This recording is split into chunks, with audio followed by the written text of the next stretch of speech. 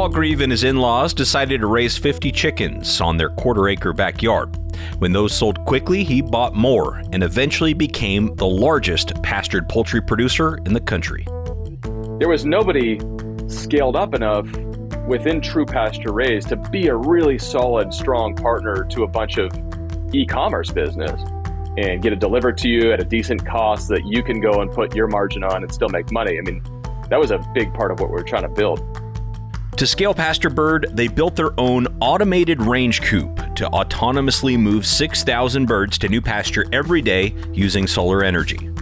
This growth and innovation caught the attention of one of the largest animal protein companies in the country, Perdue Farms, who acquired Pasturebird in 2019. It's not that small scale is not important. It's just helping these big ag companies do something differently is also a really noble task. They have all kinds of efficiencies and resources that I don't care what we do, we'll never have. So when we had the chance to start talking to Perdue and helping them build a real, authentic, genuine pasture-raised program, it was like, this is a good thing too. Jeanette Barnard returns to co-host today's episode with Paul Grieve, which is an incredible story of entrepreneurship, technology, regenerative farming, and a glimpse into the future of agriculture. Well, hello, fellow ag nerds. Thanks so much for joining me for another episode of the Future of Agriculture podcast. My name is Tim Hamrich, and every week I get to sit down with the founders, the farmers, the innovators, the investors, the people shaping the future of the ag industry. And what a great show we have for you here today. I'm so excited, first of all, to welcome back Jeanette Barnard to co-host today's episode. Jeanette is a part of the Merck Animal Health Ventures team, where she invests in animal-related startups, and she's the creator of Prime Future, a weekly newsletter highlighting trends in the animal protein value chain, which I'm sure you have subscribed to, but if you don't, you need to do that. It's free and it's tremendous. You can do it at primefuture.substack.com. Many of you will remember the very popular episodes that Jeanette has co-hosted in the past on this show, which I will go ahead and link to in the show notes if you haven't caught them all. And you might also remember her presence on our AgTech Venture Capital Roundtable that happened this past December. Anyway, as you could tell, I'm super excited to have her back co-hosting today's episode. Thank you so much, and welcome, Jeanette Barnard. Thanks so much for having me, Tim. Great to be here. Well, as you know, you're my go-to person when it comes to innovation in animal agriculture, and I know you play that role for a lot of other people through your newsletter and all the work that you do, which I think is great because these are massive industries that really have a lot of opportunities that may get overlooked for potential future innovation, right? That's right. And, I started writing Prime Future in 2020, and one of my core theses was, look, there's all of this capital going into alternative protein, which is fine and well and it has its place. But there's also so many opportunities for innovation and so many pockets of innovation that are happening within animal agriculture that I'm bullish on animal protein, right? I just think there's a lot happening in the industry that's really compelling. And as you think about, okay, on the crop side of ag tech, that's kind of had its moment in the sun, if you will, that was kicked off with the acquisition of Climate Corp by Monsanto in 2013. The livestock side is really just getting going. It's really in the early stages. And I'm going to say even in the last 2 years, there's been a pretty significant uptick in the number of companies coming into this space, the amount of venture capital coming into this space. There's just a lot of momentum building around animal ag tech. Well, you already have shared multiple examples of that on previous episodes of the show, and I know you've got another great example of that for us here today. So why don't you go ahead and introduce us to who we have on today's show and why you wanted to bring their story in particular to the FOA audience. So Paul Grieve is the founder of Pasturebird, and I have followed him on social media for a little while, just seeing some of the really interesting and I'm not going to say contrarian takes that he puts out there, but the counterintuitive takes that he puts out there on social media. And on social media, I'm going to say especially Twitter, there's kind of this sense that there's this pocket of regenerative ag that is, there are the purists, and then there's the rest of production agriculture. And it's often positioned as the two are at odds with one another. And what I saw from Paul is he's saying, no, we have to be practical and think about food production at scale. And let's think about what are ways that we can incorporate more regenerative practices. So that was what got me interested in him. And as I learned more about the Pasturebird business, it's absolutely fascinating. I mean, he started with 50 chickens in his backyard that they were raising as pasture-raised chicken and selling those. He saw quickly how much demand there was for that, but realized in order to scale pasture-raised poultry production, you have this massive labor issue of the time and effort it takes to move birds around the pasture. And so then he developed and designed this piece of technology that is a movable poultry house. So the birds are always on fresh grass, which is really interesting. And so what intrigued me about his business is he's sitting here with this direct-to-consumer model where he's selling chicken directly to consumers, and there's a technology component to his business. And so that's a pretty unique situation. Yeah, Paul is just so impressive. I mean, a former college athlete, Marine Corps officer, and certified public accountant turned farmer. Growing up in Seattle, he was not from an ag background at all and built this successful company, raising hundreds of thousands of birds on pasture, selling to the top chefs and restaurants throughout Southern California, and even sports teams, he said, like the Lakers and the Dodgers. So much to dig into here. So without further ado, here is Jeanette's interview with Paul Grieve of Pasturebird.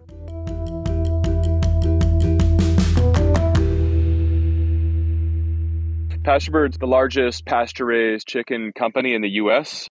It's crazy to even say that because of kind of how we started out with just 50 chickens in our backyard and no real ag experience at all. But our whole thing is around moving animals to fresh pasture every day. So we've developed some really cool, unique coop technology that's autonomous and solar powered, and it's pretty exciting. We really think it has the potential to kind of help shape the future of agriculture. So it's exciting to be talking to you guys today.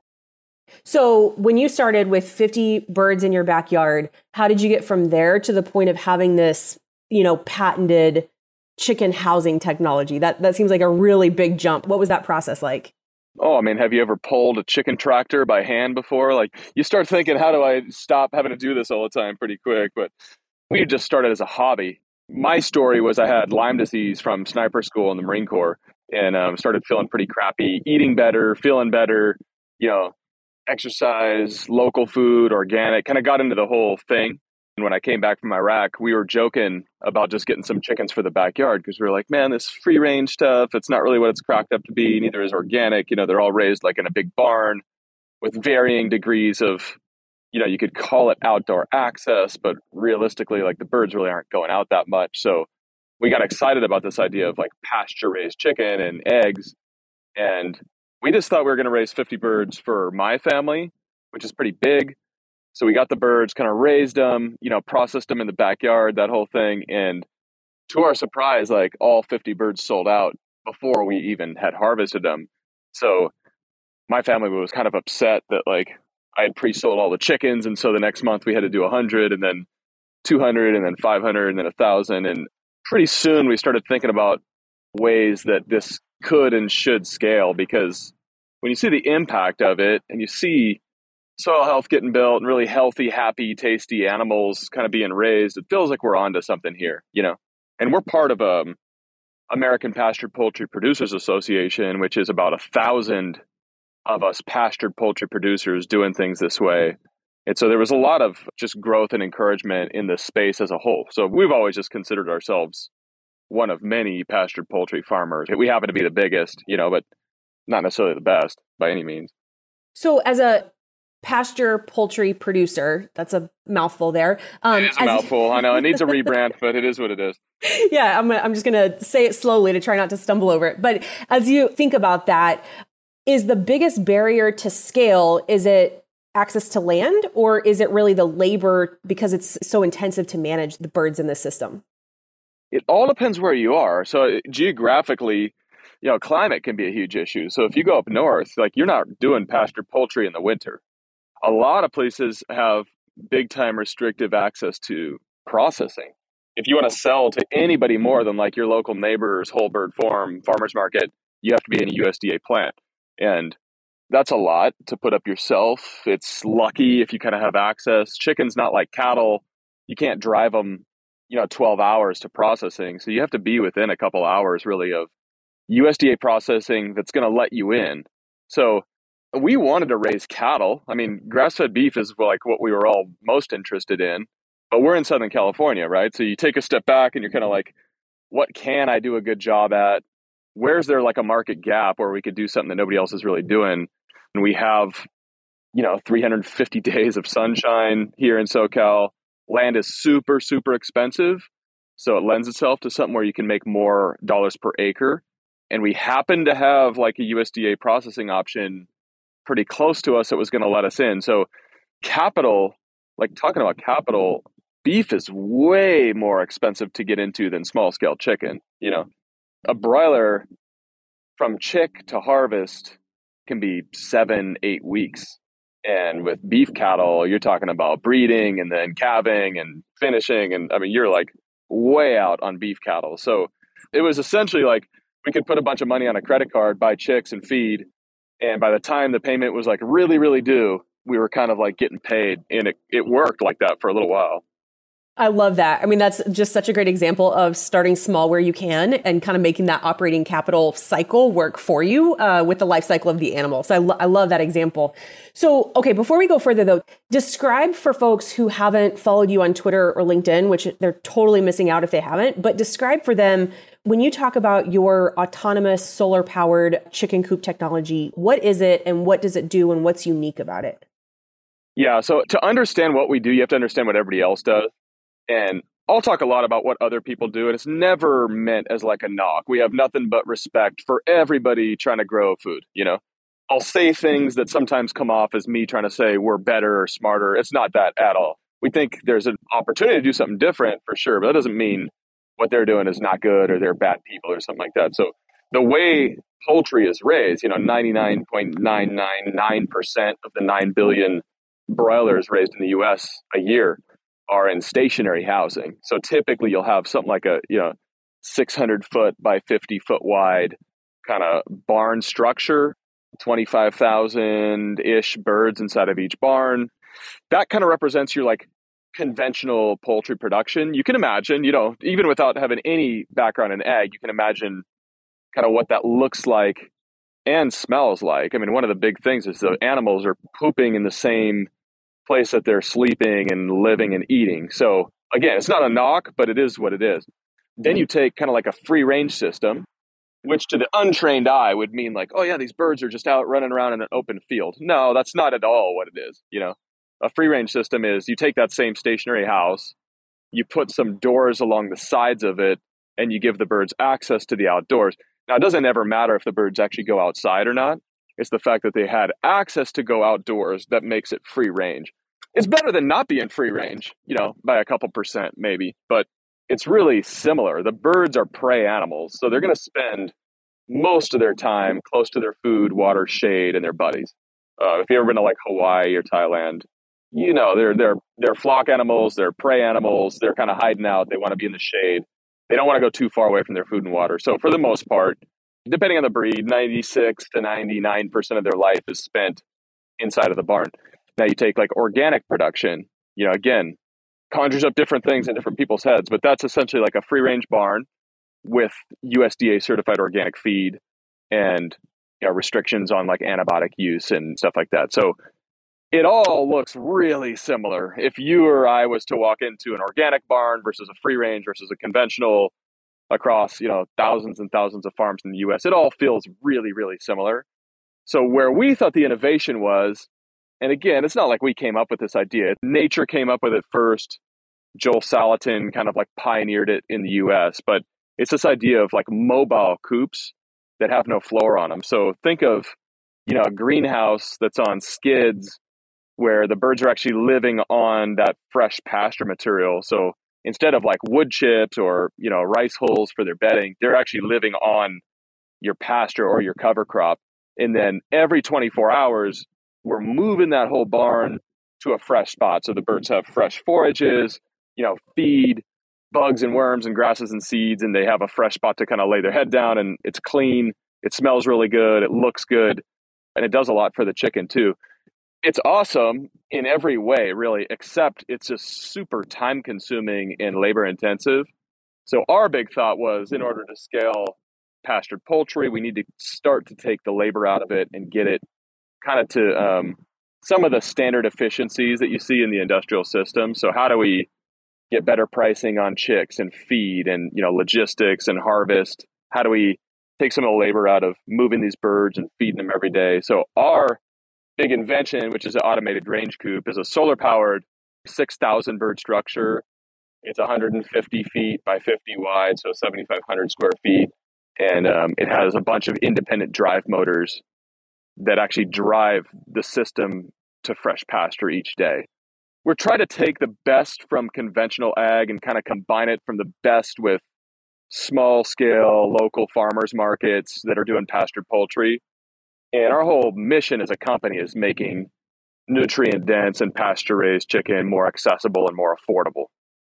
Okay, perfect. So this makes a lot of sense. Having spent a lot of time in the commercial poultry industry and understanding the drive towards efficiency, what I hear you saying is, look, we need efficiencies in order to produce protein in a cost-effective way, but we're also trying to incorporate this element of what some might call regenerative agriculture. So this is one thing that has intrigued me about your interactions on Twitter is sometimes in this regenerative space, it seems like there's the purists who are pro-regenerative and small-scale production.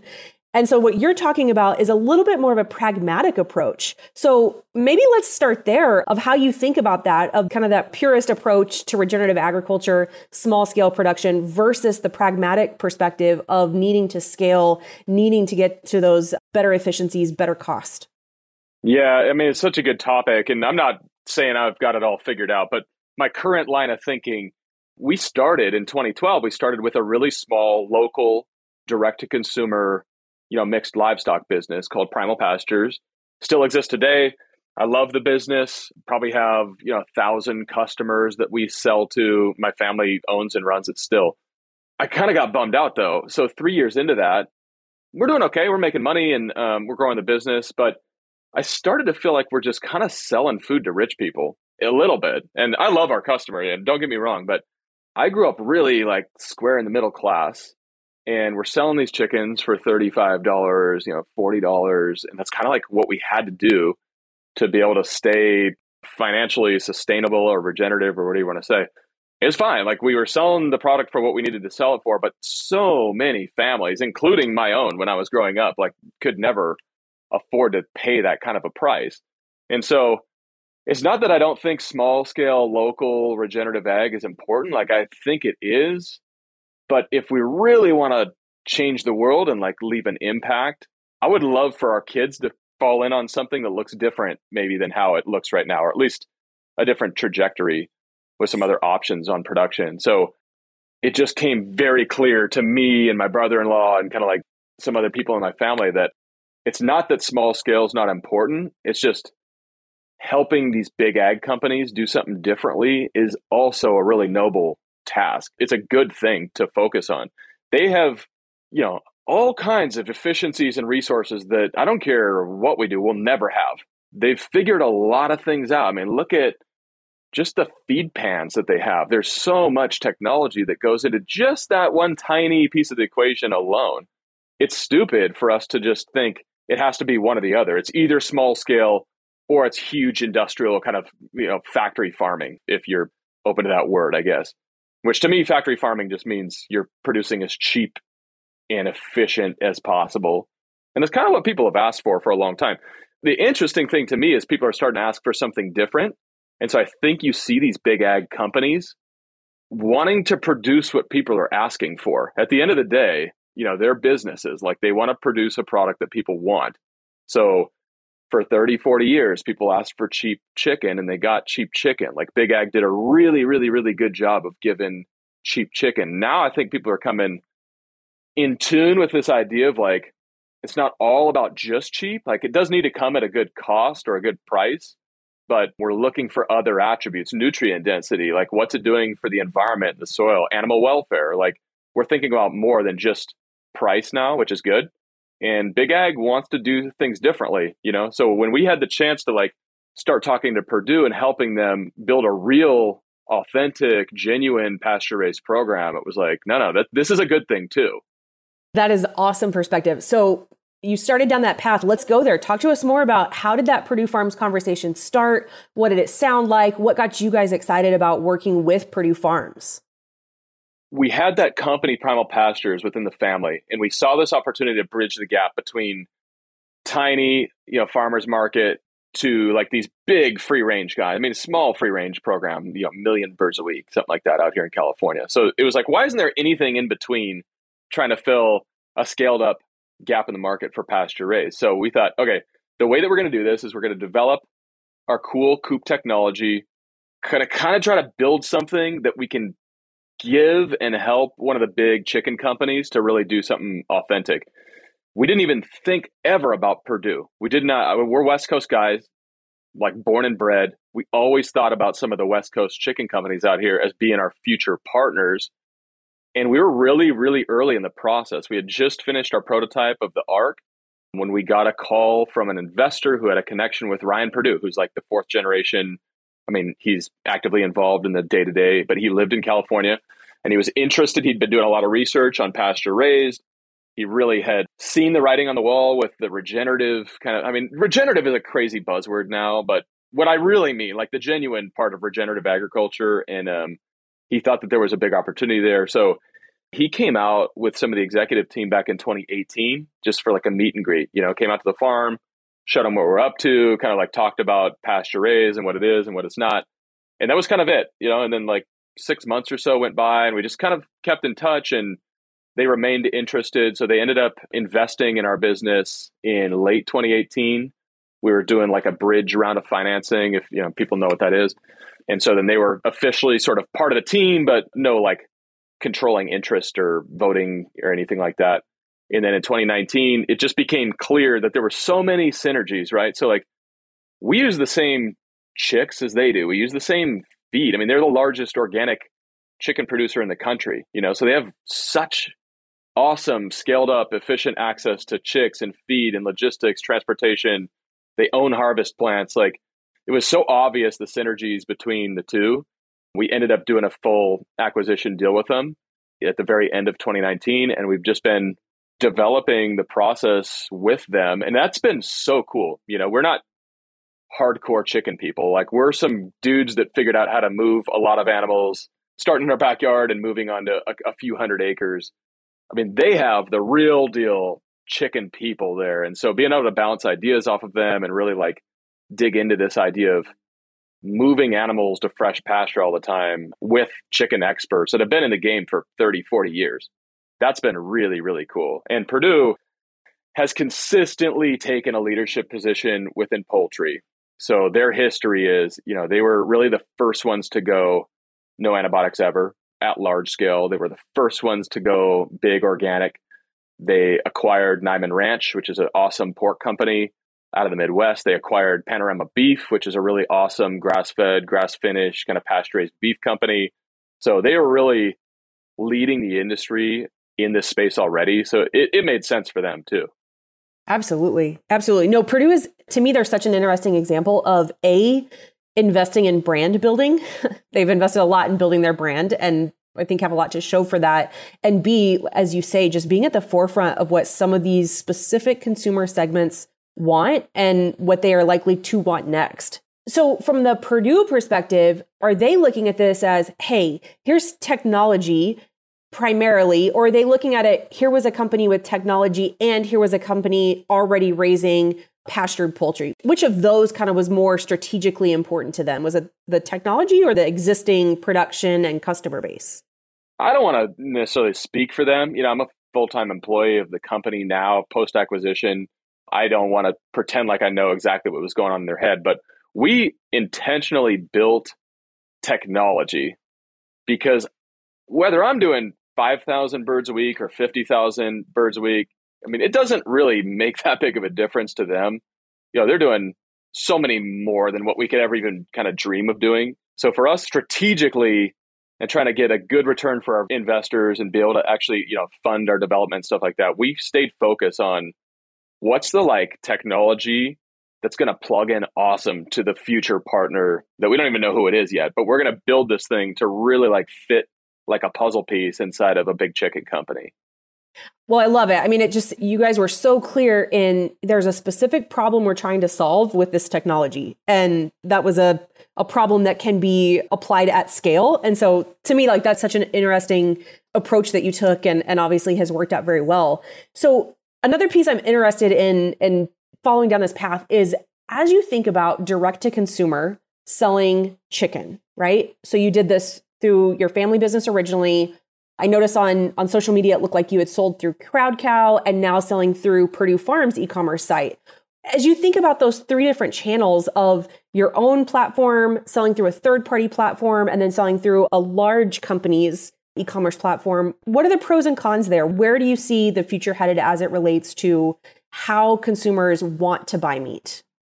I mean, I think the writing's already on the wall. In the meat space, we're always slower to kind of like adopt what's actually happening, I think. But omnichannel retail it's where everything's headed. So, we want to be able to find our favorite brands and our favorite products wherever we go, whether that's in retail or if it's online shopping or if it's Instacart or, really anywhere I go, I want to be able to find the brands that I'm looking for. Amazon, your own company website.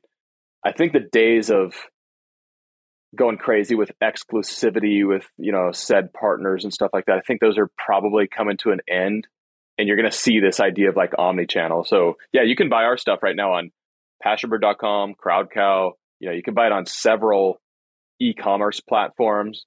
To be honest, it's something we were trying to build is there was nobody scaled up enough within True Pasture Raised to be a really solid, strong partner to a bunch of e-commerce business.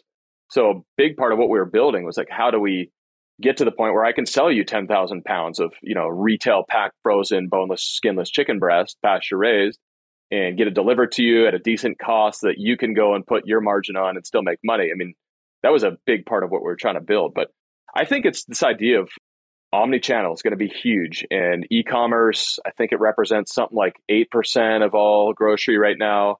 And it's going up to, I think, 18% they're predicting by 2025, so that's like almost a, 3x, almost tripling. And I think it's going to continue on from there as logistics get smarter and better and AI is going to help a lot in the space. Our kids are not going to buy food the same way we do. I could say that for sure. Or they'll have more options at least, right?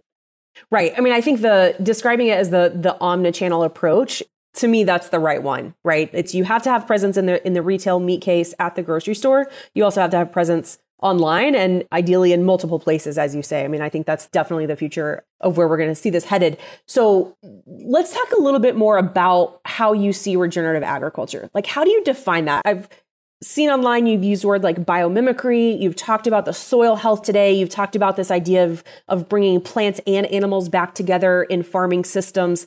To you, what are the big principles that really define this whole genre of regenerative agriculture?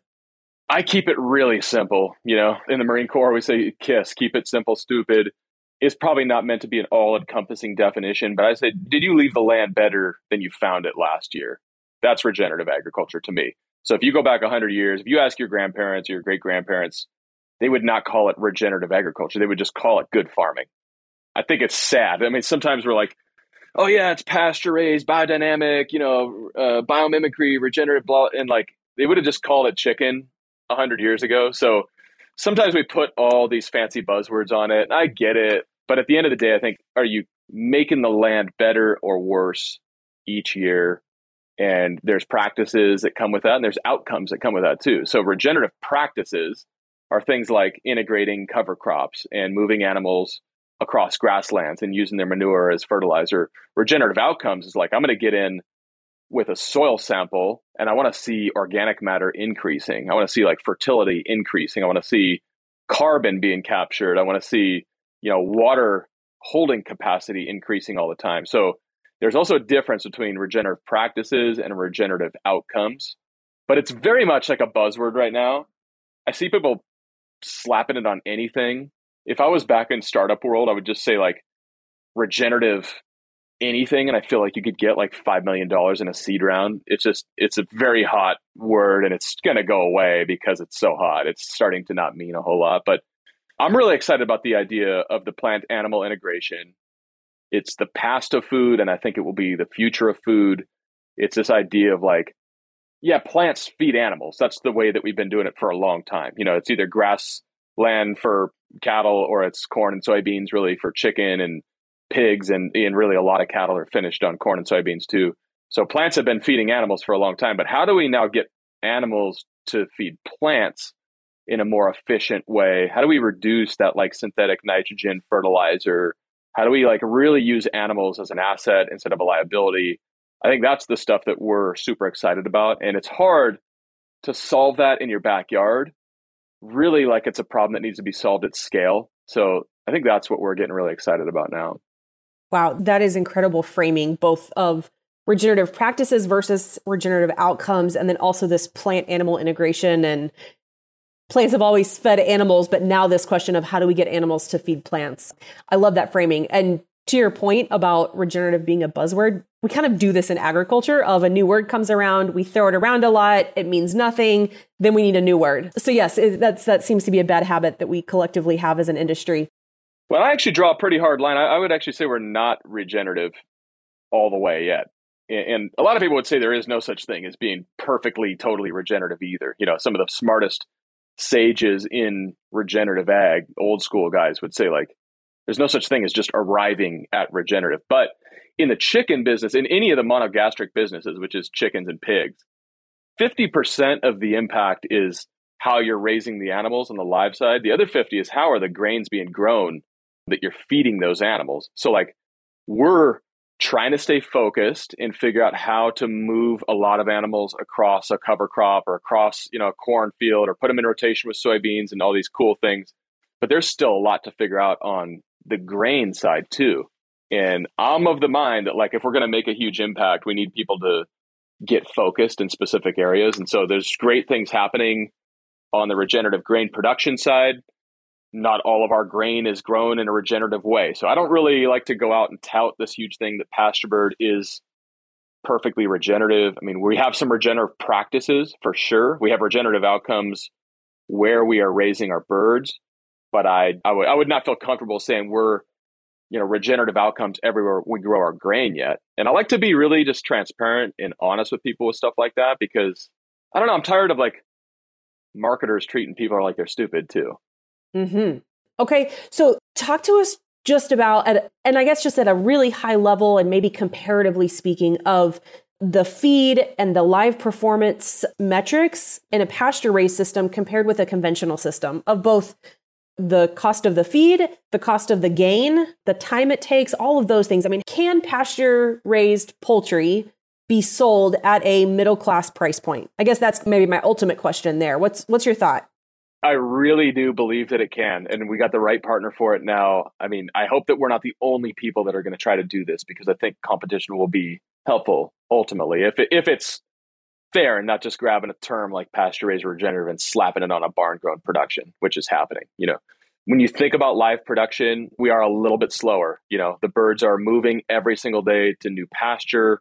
We're not nearly as thermoregulated as an industrial house is. The birds are picking up. It's really hard to say calorically. Like, I don't think the studies have really been done. I would guess 75% to 80% of their calories are still coming from the feed, and 20 to 25% come from the pasture.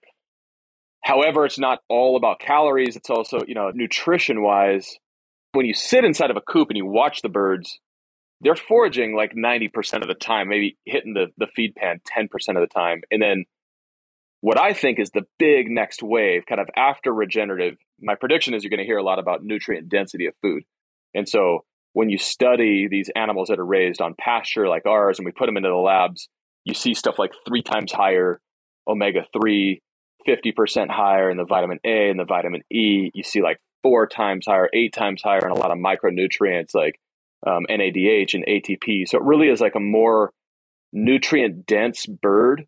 It takes a few extra days to raise them in our environment, like same breed versus same breed.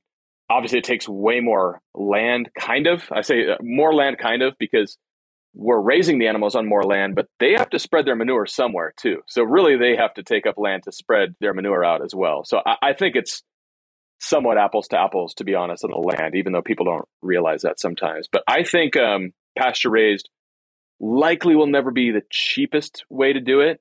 As much as I wish, I get jealous of like electric vehicles probably will become just overall cheaper to operate when they really reach scale and size. I don't know if that's going to be our story or not, but I think we can get extremely competitive with large scale industrial production.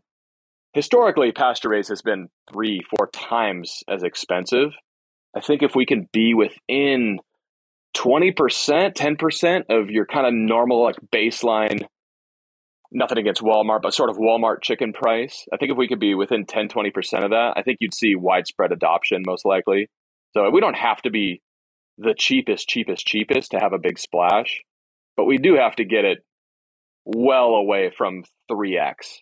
We need to be in that 20%, 30% higher kind of ballpark to really have the impact that I think is possible. So it's going to be interesting when the nutrient density conversation starts to really come into play, because in my opinion, you're just not going to get the mass market to care about how healthy my soil is. Like, it's nice. You might get some people. It's kind of cool to think about healthy soil and all this stuff. But where the rubber really hits the road is like mom who wants to give baby the best food possible, right? And so, cool, like your soil's healthy, but why should I care? Oh, you should care because healthy soil literally gives you healthier, more nutrient dense food. And here's the data behind it. And like being totally transparent with that data and publishing results and testing things. I think that's really going to be the next wave of food. And I think it'll be really exciting because you can't really be anything but outcomes based when it comes to nutrient density. And that's wild to think about how that, going back to that interaction between the brand and the consumer. I mean, when you walk up to the meat case at the grocery store, you see a price per pound label. Like, that's what's there. And so this complete mind flip, that could bring a lot of changes with it. We'll see. I mean, it's a lot of it comes back to like how well can the stories be told.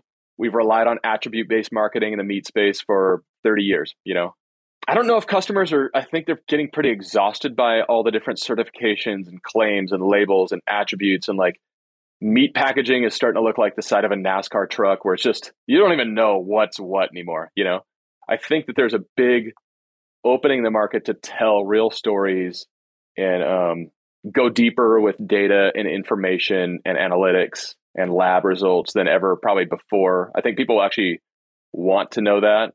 I've been encouraged by like when I put stuff up on LinkedIn, almost like the deeper I go, the more people kind of react and respond to it. And I think that that's going to be a trend too, is we're going to start seeing brands get away from, stickers and get back to stories. I think that that's going to be a trend.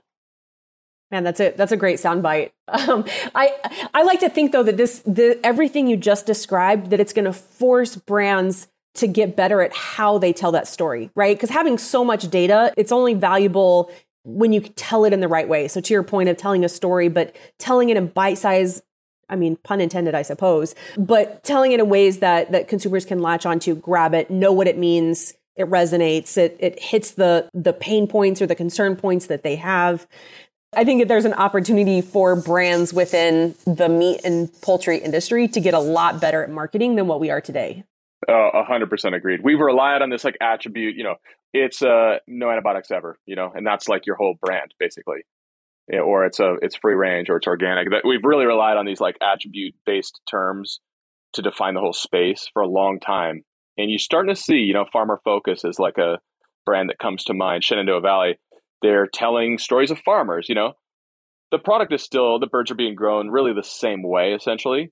But people care. People want to know who grew my food. Like, that really does matter. So I give them big time props for that Farmer Focus brand. I feel like they're moving away from pure attribute based marketing into, no, let's start telling some stories. And I think that's a big part of why they've grown like a weed, and they've been really successful with that brand. I would agree with that. Well, Paul, this has been a really fun discussion. You've given me a lot to think about, and I know that you've given the Future of Ag audience a lot to think about. So thanks so much for joining us. Thanks for having me on. It's fun. Man, what a fantastic episode with Paul there, Jeanette. As always, really appreciate you bringing just these incredible stories of the innovation that's happening in animal ag. You know, for the audience, I'm trying to, and actually this will be the first official time I do this, but I'm trying to actually list some takeaways at the end that I'm taking away from the episode, because I find it is not always the same as what others take away, which is great. But for you, what's a takeaway or two that you would have from this conversation with Paul? Yeah, so one takeaway for me is just this idea that regenerative agriculture does not have to be at odds with production at scale, right? And I think too often people think of those as just competing objectives, and there are ways in which they don't have to be. So I appreciate just that holistic view that Paul has around these markets. Yeah, absolutely. I also thought it was interesting he touched on the nutrient density thing. That's something that we had an episode specifically geared towards, I think back in November, I want to say. And it is an interesting and developing part of the future of agriculture. It's kind of like carbon in a way, in that once we can measure it easily, accurately, reliably, then that starts to shift the goalposts on a lot of things. And he mentioned kind of the price of pastured poultry. But if you look at the price per nutrient, maybe it's not so expensive. And I think that is a super interesting part of the future of ag. It's a pretty mind-blowing thing to picture a future in which walking up to the meat case in the grocery store, and instead of seeing a price per pound sticker on the package of poultry, that you could see a price per nutrient sticker. That's a very different paradigm from what we're operating in now. Yeah. And I mean, I could see the path to getting there. I know there's a lot of complications in like, okay, well, everyone can sort of choose their own nutrient, whatever makes them look the best. But I do think it's super interesting. And well, I appreciate you being on the show, hosting Paul, and for your weekly writing, which I know is really creating a lot of interesting conversations in the industry. So where can people go if they are, for some reason, not yet a subscriber to Prime Future, but they love the episode today and they want more of this type of content? Thanks so much for the plug, Tim. Folks can go to primefuture.substack.com. And of course, if you want to know more about Paul and what they're doing at PastureBird, you can find out more at pasturebird.com. We'll link for all that in the show notes. Thanks so much for your time and your attention. I really don't take it lightly. I'll be back next week with another story of ag innovation.